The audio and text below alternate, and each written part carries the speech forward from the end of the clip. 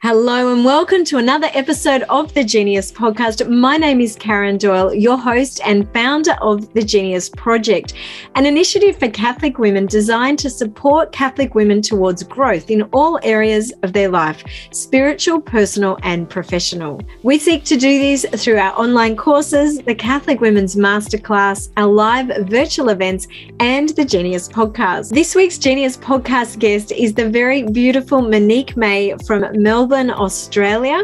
She is the founder of Confident Womanhood, and she is going to share a really powerful story about her journey through some trauma and how the Lord has brought her to a place of healing and restoration, and how this is an ongoing journey. In her story, you will find hope and encouragement, and you will also find the permission to be who God created you to be and to share your story as a gift to the women that you do life with. Before you listen to this podcast, I'd like to mention that Monique is sharing her story of PTSD that's come from a sexual abuse background.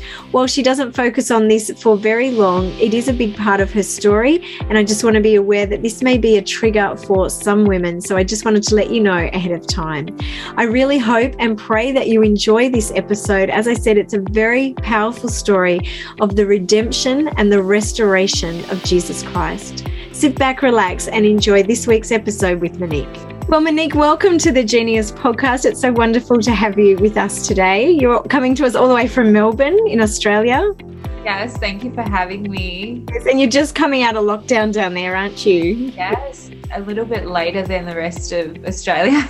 Yes, and you were saying before that it hasn't really affected you as much as some other people. Yeah, I've been quite blessed in that because we homeschool, my kids haven't really been affected as much, and neither have I. And I'm a homebody, so I like to be at home anyway. Nice. So I haven't really felt like I needed to go out or anything. So it hasn't been so hard for me. Yeah, good on a lot of other people. So I'm sending like all of the love to everyone that's like come out and been like, yes, finally. Yes. Yeah. Yeah, well, look, it's such a gift to have you. I've been following you on Instagram. I think I came across your page last year.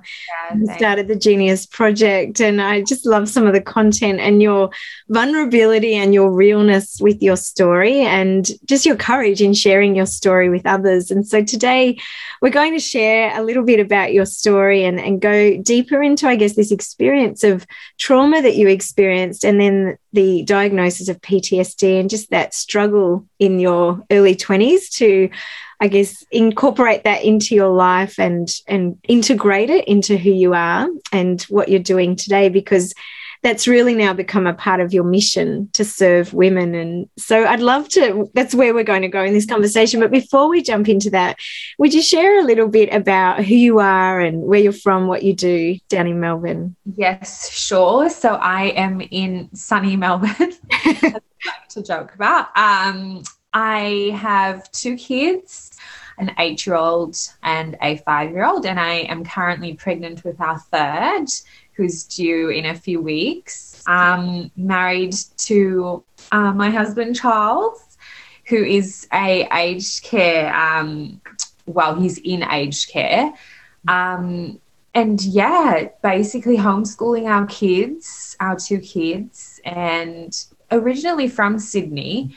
So I've had quite an experience in Sydney as well, and decided to move to Melbourne for a different lifestyle. But yeah, that's basically who I am and where I am. I'm from South Africa, well, born in South Africa. I like to say born because when people say that they're from there, it sort of implies that that's, the chunk of where they're. Yes. So I grew up in Australia. I'm very Australian, and that's sort of my heritage is South African. Yes.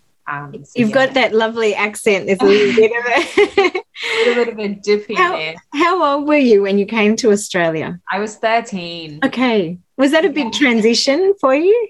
It was a very hard transition for me, to be honest, to come from a completely different culture and change and sort of, looking like I do and coming into a predominantly white culture was very difficult for me. Was it? But I think it really I think it challenged me, and it helped me understand the difference in the world, that there are different cultures and different people that look different and all that sort of stuff. So it's very interesting to come at 13 when you're sort of at that stage. It's such a critical time of your life. Yeah, definitely. Yeah, wow. And so how old were you when you moved down to Melbourne? Was that after you got married? So this is the second time that we've moved to Melbourne. Is it? Yes. We made the decision to move back to Sydney after a few years, and then we moved back about like just over 2 years ago. So yeah, I've been here for just over 2 years now. Just in time for the lockdown. Yeah. We came, and then, a couple of months a couple of months later we were in lockdown, and I was like, oh my gosh, what is like welcome to Melbourne. Yeah, the world just went upside down as soon as we came. Yes. But yeah, the world, everybody was in the same situation. So we didn't really feel too bad. Yeah. How long have you been married to your husband? We're 9 years. 9 years married. So it'll be our big 10 years next. Fantastic. Oh, it is very exciting. We had our 20th wedding anniversary this year. Oh my gosh, it's crazy because I remember our 10th, and I'm like, where did 10 to 20 go? Yeah. It's like, holy moly, that's just gone in a moment. I think the first 10 years are always quite slow. It's like a slow burn. And you're really trying to fit, aren't you, together in those first 10? We're trying to figure everything out still in the first 10 years. And I still feel like we're in that honeymoon phase. Like, we're not quite we've been through a lot of stuff to sort of cram into the first 9 years. I feel like a lot of people don't even touch on the stuff that we've had to deal with in the last 9 years. But, I think that's why it's probably gone slower than expected, because we've had to deal with so many obstacles. Yes. Yeah. And look, one of those obstacles was, I guess, your diagnosis, wasn't it, with PTSD, post-traumatic stress disorder. Yeah. And it's interesting because a lot of people think PTSD is something that the Vietnam veterans got, or people that went to war. And I know in my life and my experience working with women that this is actually a very common experience for women, men as well, who have been through trauma. And so you don't actually have to have been through war to have a diagnosis or experience PTSD. And that was your experience. What age were you? How long ago were you diagnosed with that? So I was diagnosed in 2017, I believe. And it's funny, like I say, I believe, because my memory of so much in my past has basically evaporated into thin air. And I mean, it hasn't really evaporated. It's basically my mind and myself trying to protect myself from all of these things. So I've blocked a lot of stuff out. But 2017 was the year that I was diagnosed with PTSD. Yeah. And the first time I'd ever really heard, that acronym. Okay. I was like, okay, please. What is this? Please explain. I said to my GP, I'm like, explain this to me. I don't understand what you're talking about. And I even remember when I went into my my GP and I had to fill out, the questionnaire that they give you and all that stuff, her face she went pale, and she was like, I just need to make a phone call. And I thought, what is so terrible that I've just, told you that you need to look that way? I freaked out. I thought, oh my gosh, am I dying? Like, what is going on? And she immediately said, like, you need basically like the most intense therapy that we can give you. And I thought, what do you mean? Like, I'm functioning. I'm not. There's a lot of people out there in the waiting room that are probably worse off than me. What do you mean? And I'd been to therapy before, but not, it was sort of because Mum told me I needed to go. Yes. It wasn't really because I was struggling or anything like that. So yeah, that was the first time I heard it and needed an explanation. So what took you to the GP office that day? Was it for something else, or were you starting to struggle? Well, a friend of mine that I'd connected with had told me that she was seeing a therapist and that it was really helping her. And she was talking to me about some experiences in her life and things like that. And I'm in my head going, that's the same thing that I'm going through, or that's similar to what I feel or whatever. Yes. And she said, oh, you should go to your GP and just like ask for resources or see if there's like, you know, a therapist that you can go and see, but you need a referral. I was like, okay. So I headed on to my GP, and that's pretty much why. Like nothing had, I had just, and going, like looking back, obviously I had a lot of aggression issues, a lot of anger issues, a lot of emotional detachment, all of that sort of stuff. But I just thought that was normal. I'm like, okay. You were, yeah. How I am. Yeah. Until she started saying, you know, no, it's not actually normal and you need to see your GP about it.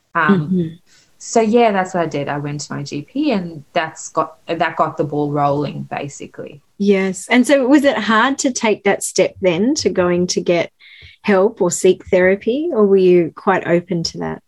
It was hard, only because I felt like I was doing this therapy again, and I thought, but is it really necessary? Like, am I going to get anything out of it? I've been before. Like, what's the point of doing this all over again?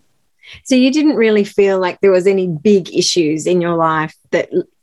Yeah. On the surface level. Yeah, on the surface, I felt like I was just dealing with my emotions in a way that I knew how, you know. Going to visit walls were normal for people.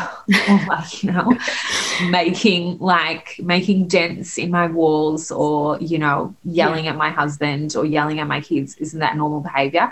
I just figured, well, a lot of women do that because we're under a lot of pressure. Yes. So I never, ever connected it with anything that was in my past or anything I had experienced in my past. I just thought, I'm under a lot of pressure. I've got 2 kids and, you know, they're driving me mental. That's what I had to Which they do. Exactly. I was like, well, this is what happens. But and I think you're right. And I do think it's often in, in those years where we're in that pressure cooker. It often happens, whether it's marriage or work or kids or grief and loss, or sometimes it has a way of bringing stuff to the surface. I know my background was in nursing, and I'll gross everybody out, but I love pus and wounds. It's like one of my sick things, but they all knew to send the patients to me with the grossest wounds. But we'd often, if they had like something that was under the skin, there's an ointment you could put on it and it would bring it to the surface, because they couldn't actually heal and get better until that had come to the surface. And so I think for many of us, whether it's PTSD or whether it's just dealing with our own baggage or our family of origin, like there comes a point in our life, it generally happens late 30s, 40s. It just depends on situations and seasons, but where things start to come to the surface. And sometimes we're living as women, particularly in this survival mode where we're the perpetual givers, we're constantly in the hustle, we're constantly doing. Yeah. And slowly these things are coming up, but when we don't have the time and space to process or to understand what's happening, and then sometimes either it's an explosion or something happens. And for you going to the GP that day where it comes to the surface and you have to deal with it, because once you see it, you can't unsee it. Yeah. And I think this is the way the Holy Spirit works. And for many of us, we couldn't cope with seeing the full picture of everything at a particular age or season. But when we're Christian, when we're following the Lord, he has a very gentle way of just leading us, painful as it may be and difficult as it may be, but in his timing, he will bring that to the surface to be dealt with. And I guess there are some people who choose not to deal with it and they numb and they block and they continue in their dysfunction. And there are other people who are prepared to do the hard work, which is what you've done yourself over the years. So it's quite a journey. It's not easy. And I don't think anyone actually ever arrives at the point of, whoa, abracadabra, I'm done. I've overcome this. It's really this journey. It's an up and down journey of learning to integrate that into who you are and to walk towards wholeness in Christ. That doesn't necessarily mean everything is going to be great, but it means he will heal and restore those areas. And so I'd love you to share with us, if you're open, just about, I guess, often we have a moment or we have an accumulation of things that happen to us which lead to that. For you, that was around abuse, and that happened at a young age for you, didn't it? Yes. So between the ages 7 and 10, I was sexually abused by a close family member of mine who we trusted, and I trusted and I loved very much, and thought, that was the person that's going to protect me and keep me safe. So for a lot of my childhood, has been blocked out because of the trauma that I experienced from 7 to 10. So, it was very difficult for me. And that's really what came to the surface for you, which triggered this diagnosis, isn't it?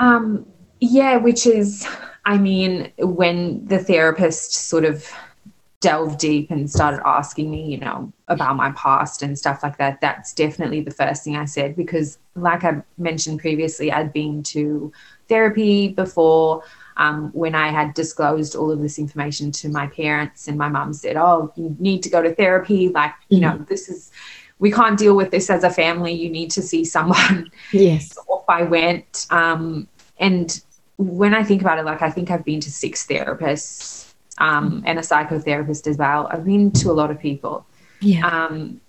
And I think it's important to recognize that sometimes it's not going to be the first time you go to therapy. Absolutely. Maybe the second or third or fourth. It may be something else in your life that is going to be that trigger for you to actually propel you to the next step and the next stage of healing. Because for me, the therapy was really just the first step.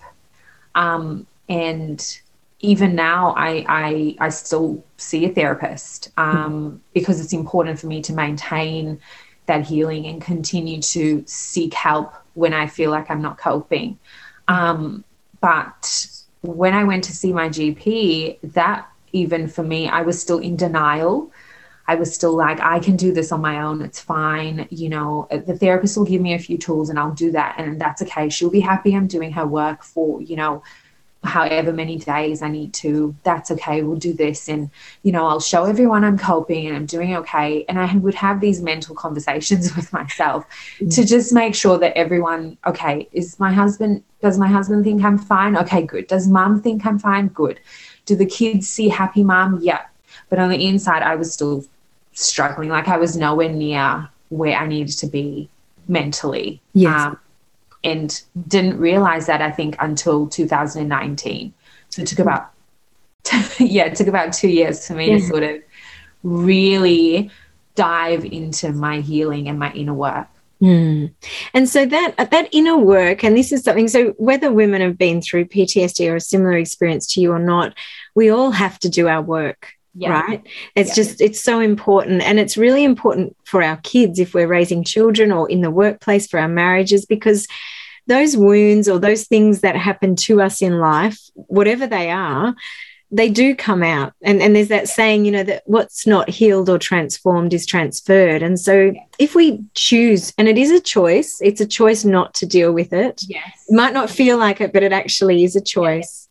And it is a difficult journey. But when you push through that, Jonathan often says to our kids, there's magic on the other side of fear. When you actually push through, and you do get that resistance, because our brains are actually hardwired to keep us safe. Yeah. So our brains do not want to go to any difficult, painful part. And so it's much easier to block and numb and keep going. But when we do push through that resistance, I think that's one thing I really want to encourage women in their lives, is just to push through the resistance, however that shows up. Because if you persevere through that and you do that soul work, that is actually where transformation in Christ and the healing does happen. And you've experienced that in your life. And you were saying, you know, yes, therapists play an important part, but you've got a beautiful parish priest, you've got a support network. Yeah. So I guess, could you share with us a little bit about, I guess, the role of your faith and how your faith has really helped you in terms of that journey? Yeah. I would say that's the number one reason why I am healing and because I feel like the journey is always going to be a healing one. It's never going to be, I'm never going to be completely healed, as they say. It is a continuous journey. My faith's the only thing that basically saved me. Is it? I've shared the story, I think, a few times on my Instagram page, just because it's such a powerful one for me. I was literally leaving my marriage, leaving my kids. 2019 was a tough year for my husband to deal with the me that I was. Yes. I was struggling a lot and very confused as to which direction I'm supposed to be going in. You know, I felt like I needed to be selfish and I needed to, you know, I say selfish at that point. I was thinking I needed to take care of myself. I need to put myself first. But those are the types of, you know, the type of language I was using to sort of cover up what was really going on. And I thought, oh my gosh, this is not, like, I don't want to be married to this man anymore. Like, he doesn't get me. He doesn't see me, blah, blah, blah. And my kids are too much. And, you know, this is all too much. Yes. And I had to go through the worst of it before I had to get to the good bits. Yes. And I remember when I came back from an overseas trip, I took an overseas trip by myself because I thought, well, I'm going to, you know, take care of myself and do all these things I love, including be unfaithful to my husband and be unfaithful to my kids and do all of that stuff that, you know, these young women get to do. And I thought that would fix me. I thought if I could just live my life the way I want to do it, I'll be happy. Yeah. And I remember being on my trip overseas, and this was the moment that I think changed everything for me. Was I was in the shower, and, you know, I had already been unfaithful. I'd already betrayed my husband, and it was already over, basically. But something came over me in the shower, an uncontrollable feeling of release. I just cried and sobbed, went on the floor, like my legs couldn't hold me anymore, just cried and cried.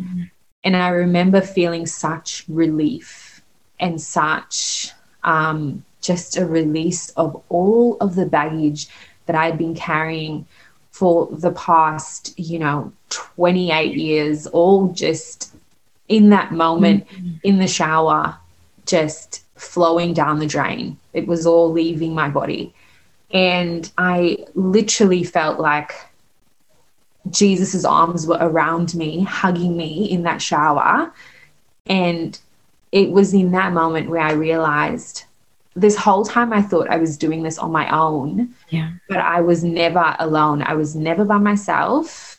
I was just pushing everyone away, including my faith.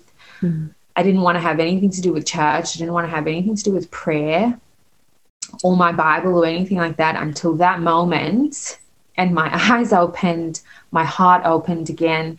And it was a real discovery of what God's love and unconditional love looked like. And I think from that moment, it changed everything. I could have made a decision to say, okay, you know, well, the damage is done now. My husband won't ever take me back. I might as well just let it go, start a new life somewhere, you know. Yeah. But I didn't. I said, I'm going to own up to everything that I've done. I'm going to talk to him and tell him everything and be honest when I get home. And God will take care of the rest. And how did that go? That's very big. That was probably the hardest conversation we've ever had to have. Yeah. And God really did take care of everything else, because my husband held my hands. He looked at me. He was hurt and disappointed and probably extremely angry. But he decided that he wasn't going to walk away, and I decided I wasn't going to walk away. And we've been working on our marriage ever since then. And quite frankly, my marriage now is the best it's ever been, because of all of that stuff. And, you know, as you mentioned before with the past, I feel like that's what happened. Like, I had to go through the worst pain and put him through the worst pain ever to have all of that stuff come up to the surface for us. And then we could finally put our lives back together. Yeah. And now at the forefront of our relationship and the forefront of our family is Christ. No matter what, we're faithful, we're true to our faith, number one. And I never had that before. I never had that. I was baptized Catholic, grew up in a Catholic church, very strict Catholic family, but never had the faith like I do now because of that moment. And that moment, you know, from my childhood sexual trauma had to be, it was like a slow burn all the way up until that moment. And, you know, it's funny because I never really connected the two things. I always thought it was my mistake. It was on me. It was all this, until I had to do the work, the inner work, and really understand that childhood trauma affects your brain, affects your entire makeup of your body. It affects so many parts of your life that you really think that all of these decisions that you're making are ones that are rational and ones that are, you know, I'm thinking straight, I'm clear, I know what I'm doing. But in actual fact, it's a rewiring of your brain that you had no idea was happening. And so it was really an eye-opener for me. And it was something that I had to really accept and work through. By no means was it easy, but I feel like that's what gives me the understanding to sort of say, there's a reason why before I make an action or a decision, there's a reason why I'm going to go that way, or consciously say to myself, no, actually, we're going to go this way and we're going to make this decision because that one wasn't going to be a good one. That's right.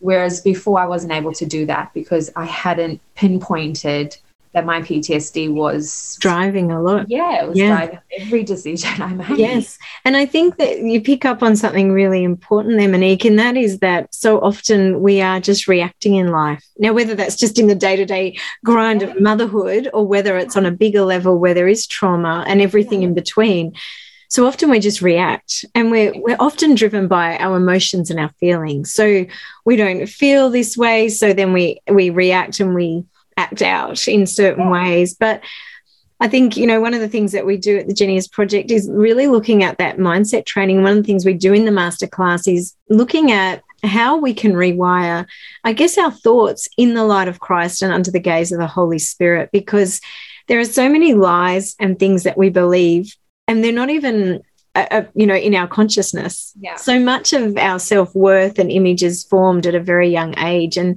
so we're acting out of that place. So whether or not any woman's been through trauma or not, all of us are invited to do that work on ourselves. And I think to become, and the word we use is intentional, and that's what you're picking up on, to be really intentional, to slow life down, to go notice the thought and to capture the thought as it's going through, then looking at the emotion and the feeling driving and then the behaviors. And like you said, like, we're not the animals. God's given us an intellect, a free will, so we can impose our will and our reason over our emotions. And, you know, we often say, you know, love is a decision that you make, not a feeling you feel. And it's actually a decision you make in spite of how you feel a lot of the time. And that's what you're picking up on. But your story is amazing. And there's just such redemption and restoration there, and the power of Christ. And I think when women, I mean, I know different areas, I haven't been through trauma myself, but people very close to me, my family have. And, you know, when you reach that point, you really, it's quite a challenging place to be, isn't it? Because there's a lack of hope. Yeah. And I think when we feel hopeless, or like you used the words, things have gotten out of control, I may as well give up. Like, it's gone too far. There's no hope from here. Yeah. But we have to remember as Christians that we always have hope in Jesus Christ. Exactly. And that he can make the most beautiful beauty from ashes. He can restore anything that is broken.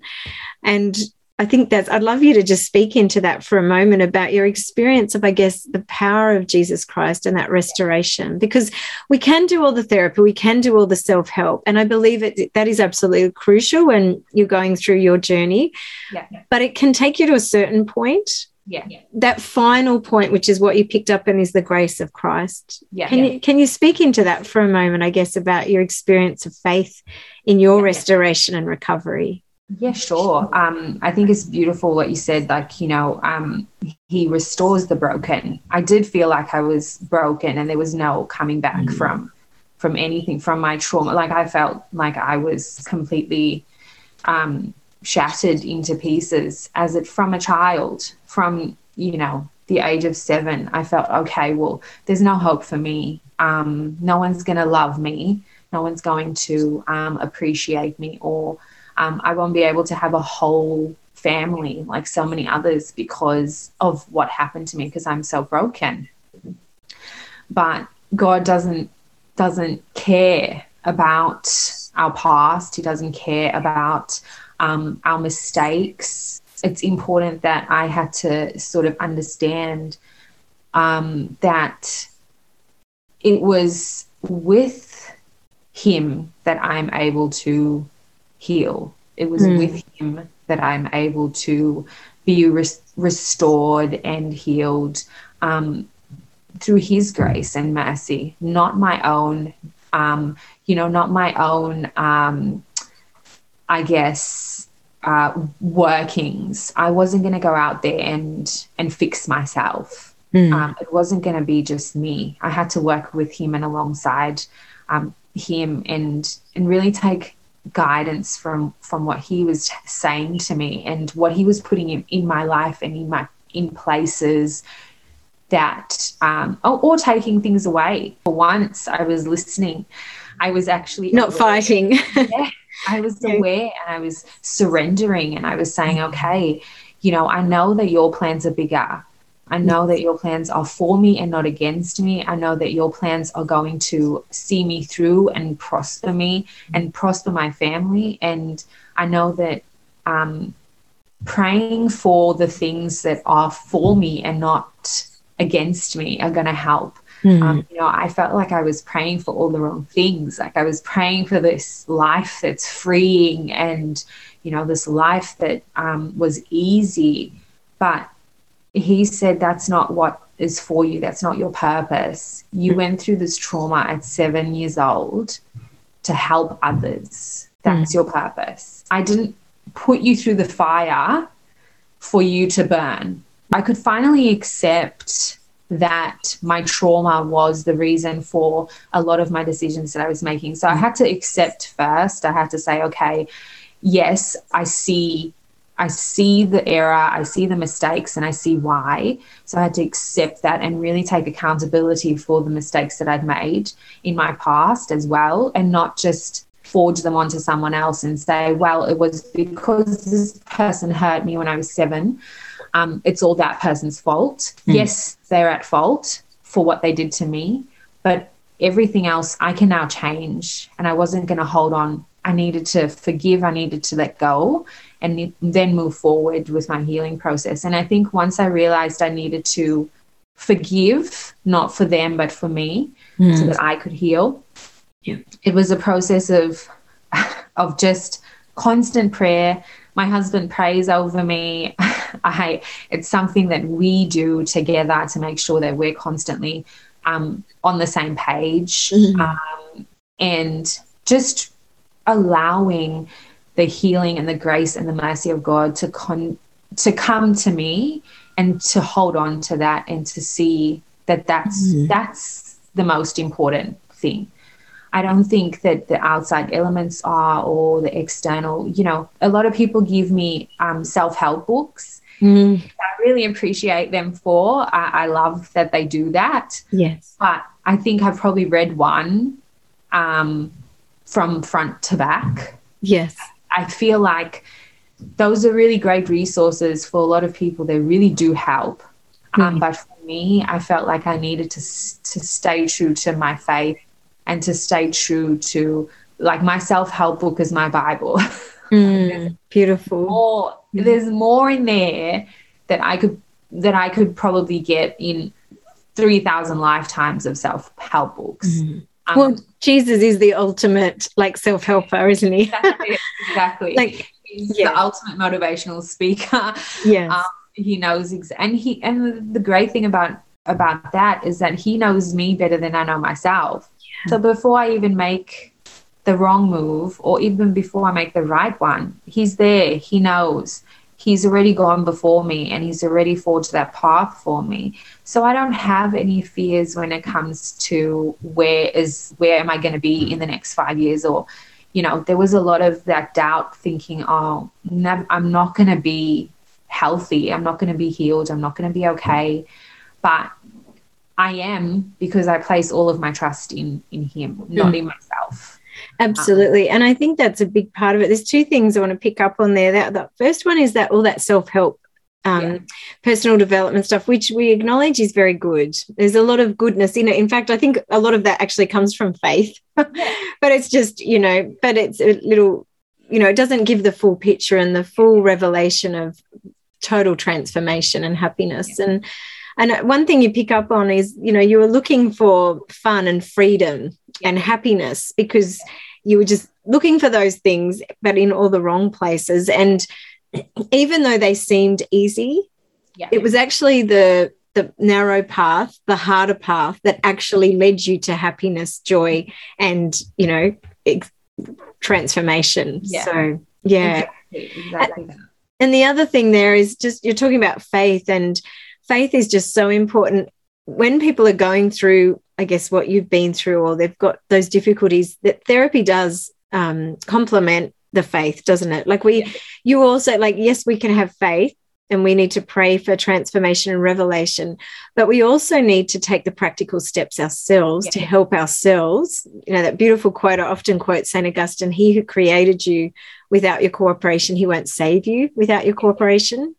That we need to be active participants with the Lord in our own life and our own healing. So we can't just sit back and say, oh, Lord, heal me, and then go, why hasn't he healed me? Exactly. And I think you picked up on a really important thing, like this experience that you had is a part of your story. And I have them, everybody has experiences, good, bad, the ugly, the traumatic. And it's not about overcoming them, as it is about living through them and allowing Christ to heal us and walk with us and transform us, so that we can grow more fully into who he has created us to be. And I think so often he actually uses our mess to then lead us to our mission. And if we don't do that work, and it's hard work, it's bloody hard work. Like I've done it on myself. My husband's done his hard work. Lots of people I know have, and it's not fun. It's ugly. You feel like giving up. It's not like one day you wake up and you're like, I'm all good now. And you would say that too, wouldn't you? Yes. It's constant work in progress. Yeah. But yes, there is this element here of just keep moving forward and keep taking those steps. Yeah. Yeah. And I feel like I love, the saying that anything worth doing isn't easy. because then it wouldn't be worth it. The reward at the end wouldn't be worth it. If the whole process was easy and a breeze, we get to the end and we're like, oh, well, that's nice. The whole reason why it's difficult and why God says, follow me, is because it's going to be hard. It's not going to be easy. And I had a lot of people, like a lot of friends that I've had for a very long time, just disappear and say, well, you're not the person that I thought you were. And I say, no, I'm not. I'm not, because this is the person that I'm meant to be. I was called to be this person, not the person that I was pretending to be most of my life. Yes. That person is dead now. The person that I am today and the person that I'm working on every single day is the person that God created. That's the person. I ran away from this person for a long time and was in denial. But and that's why a lot of people, I've got a lot of friendships that have disappeared. And I think we sort of feel like sometimes if that happens, it's our fault, or, oh no, what am I going to do without those friendships that I've had for over 20 years? Well, you're going to live. That's what you're going to do. And you're going to forge new, stronger, and more healthy relationships that are going to serve you and that are going to walk with you through this journey of healing and not deter you or distract you from your purpose. Absolutely. And I think one thing I was trying to pick up on was just this idea that like the mess in our lives becomes our mission. And that's one thing I'd love to wrap up, just talking about how the Lord has done that. I mean, you in 2017 and 2019 would have had no inclination or understanding that a few years later you would actually be public about your story and your experience, in the hope of offering hope to other women and that mission. They often say we turn the test into a testimony and the mess into a message. And God wastes absolutely nothing in our lives. In Romans, all things work for good for those that love the Lord and are called according to his purpose. So if we are seeking after him as imperfectly as we do that, and we're trying to be faithful, he will honor that. And he is a faithful God. He's a God of restoration. And so that's what he has done, I guess, in your life, hasn't he? Like, he's really moved your heart towards this sense of mission, of boldness and vulnerability, sharing your story, which is not always easy. But I think when we keep things in the dark and when there's shame around them, that's when they become like a cancer to our soul. So vulnerability is not a weakness. It's actually an incredible gift. And when you're vulnerable, like like you are today, like that is a gift for other women, like giving women permission to either look at those areas in their own life or share their own story so that they realize they're actually not alone. Exactly. So, that's exactly what we're doing. At Confident Womanhood is we're trying to encourage women to really share their stories and to be encouraged by other women's stories and realize that, all our vulnerabilities and all of our weaknesses that we thought were weaknesses are actually our strengths, and that we can actually speak life into other women. We can from those broken places that have been restored. Brokenness that we thought made us hopeless. Made us unnecessary in society. It actually is our strength, and we have so much purpose. And I mean, I didn't think that I would be sitting here talking to you on your podcast and sharing my story, but I know that, every step of the way, God has guided me and said, we're going to put this in front of you today. We're going to try and challenge you with this today. And I always say, I can't do it. I'm not worthy of doing that. What do you mean? I don't have the strength. And he says, yeah, you do. This is your purpose. This is what you're here for. And I feel like every woman's story is worthy of hearing, and someone will get something out of it. Even if you think it's a small thing that you've been through, it's going to change someone's life if you just share it. And that's what we're doing. And I feel like, that's my mission and my purpose, is just to continue to tell women to share their joys, share their struggles. No one's perfect. And I think that's important for us to realize that, you know, God was the one that saved me so that I can in turn be around, so I can share and hopefully save someone else just by them hearing my story and just having that moment of clarity and saying, oh my gosh, I need help.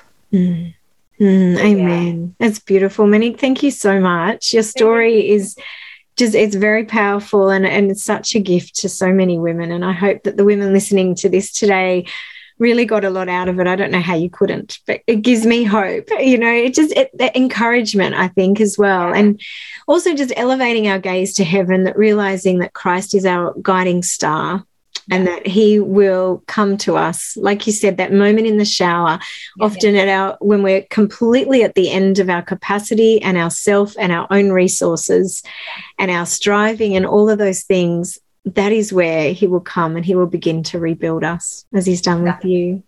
Well, I hope you enjoyed that interview with Monique May. Ladies, do you know what is just around the corner? It's Advent. Advent is coming. And this is a season of preparation where we really create a space in our hearts to receive the Lord at Christmas. Now, this year has been crazy. It's been like no other year. We're kind of coming out of lockdown, which kind of feels like the start of the year, but really it's the end of the year. And so I have an invitation for you to join us in our Genius Project Advent Retreat that will be coming up. We'll be releasing details on our social media platforms over the next few days, but I'd love for you to be able to carve out some time and space this Advent to really hear from the Lord. And we've got a whole lot of fantastic stuff coming your way to prepare you and walk you through this Advent season. Until next week, ladies, have a beautiful week and God bless you.